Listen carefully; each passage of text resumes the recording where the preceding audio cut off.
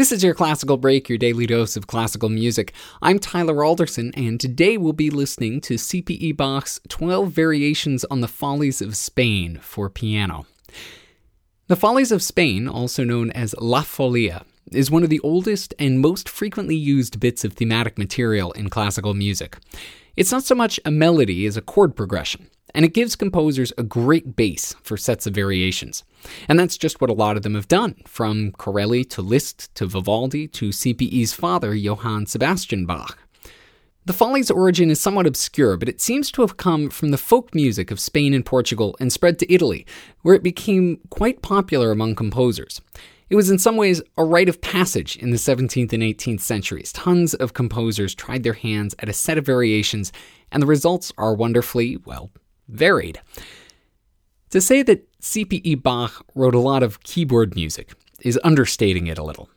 He wrote over 300 keyboard sonatas and many other sets of variations.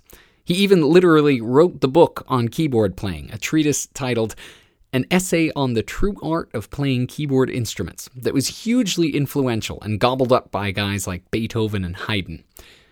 One of his big innovations was the use of the thumbs. Yeah, it might seem obvious today, but back then convention said you shouldn't use your thumbs, which he bucked in favor of a 10-finger approach that won out in the end. And there's another really important point that he makes in there.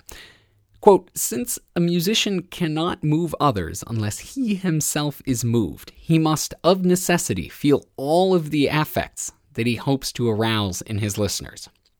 In his mind, there wasn't a split between technique and expressiveness. They were both essential to a good performance, and that's one of the things his musical descendants took to heart. Some have even gone so far as to call him a proto-romantic, focusing on his advocacy of self-expression through music.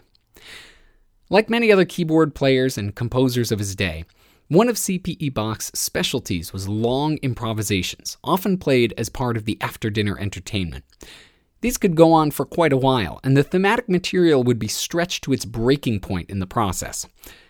This is where something like the Follies becomes useful. It's recognizable, but also a pretty blank slate that can be filled with all kinds of musical ideas. Like many other keyboard players and composers of his day, one of C.P.E. Bach's specialties was long improvisations, often played as part of the after-dinner entertainment. These could go on for quite a while, and the thematic material would be stretched to its breaking point in the process. This is where something like the Follies becomes useful. It's recognizable, but also a pretty blank slate that can be filled with all kinds of musical ideas. These written-down variations are a natural outgrowth of those long improvisations. Presumably, a lot of this was composed by sitting down and playing, noting down the variations he thought were particularly good or interesting. And listening to the set, what's striking are the contrasts. It's the same theme, but it can sound tender, graceful, heavy, urgent, all kinds of moods from that single initial spark. There's a reason people say C.P.E. Bach was a proto-romantic, and a reason why romantics like Beethoven and Brahms held him in high regard even after his popularity had waned. Here's Stefano Legarati with C.P.E. Bach's 12 Variations on the Follies of Spain.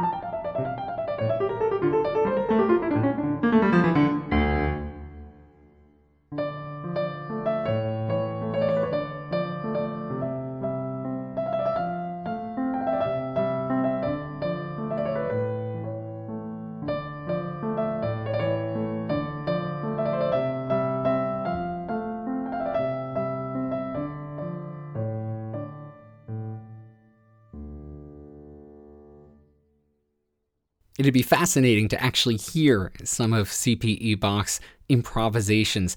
If those are anything to go by, they must have been spectacular. Thanks to Stefano Ligarati for putting that up on musopen.org, and thank you for listening. If you have the chance, please rate and review this podcast wherever it is that you're getting it.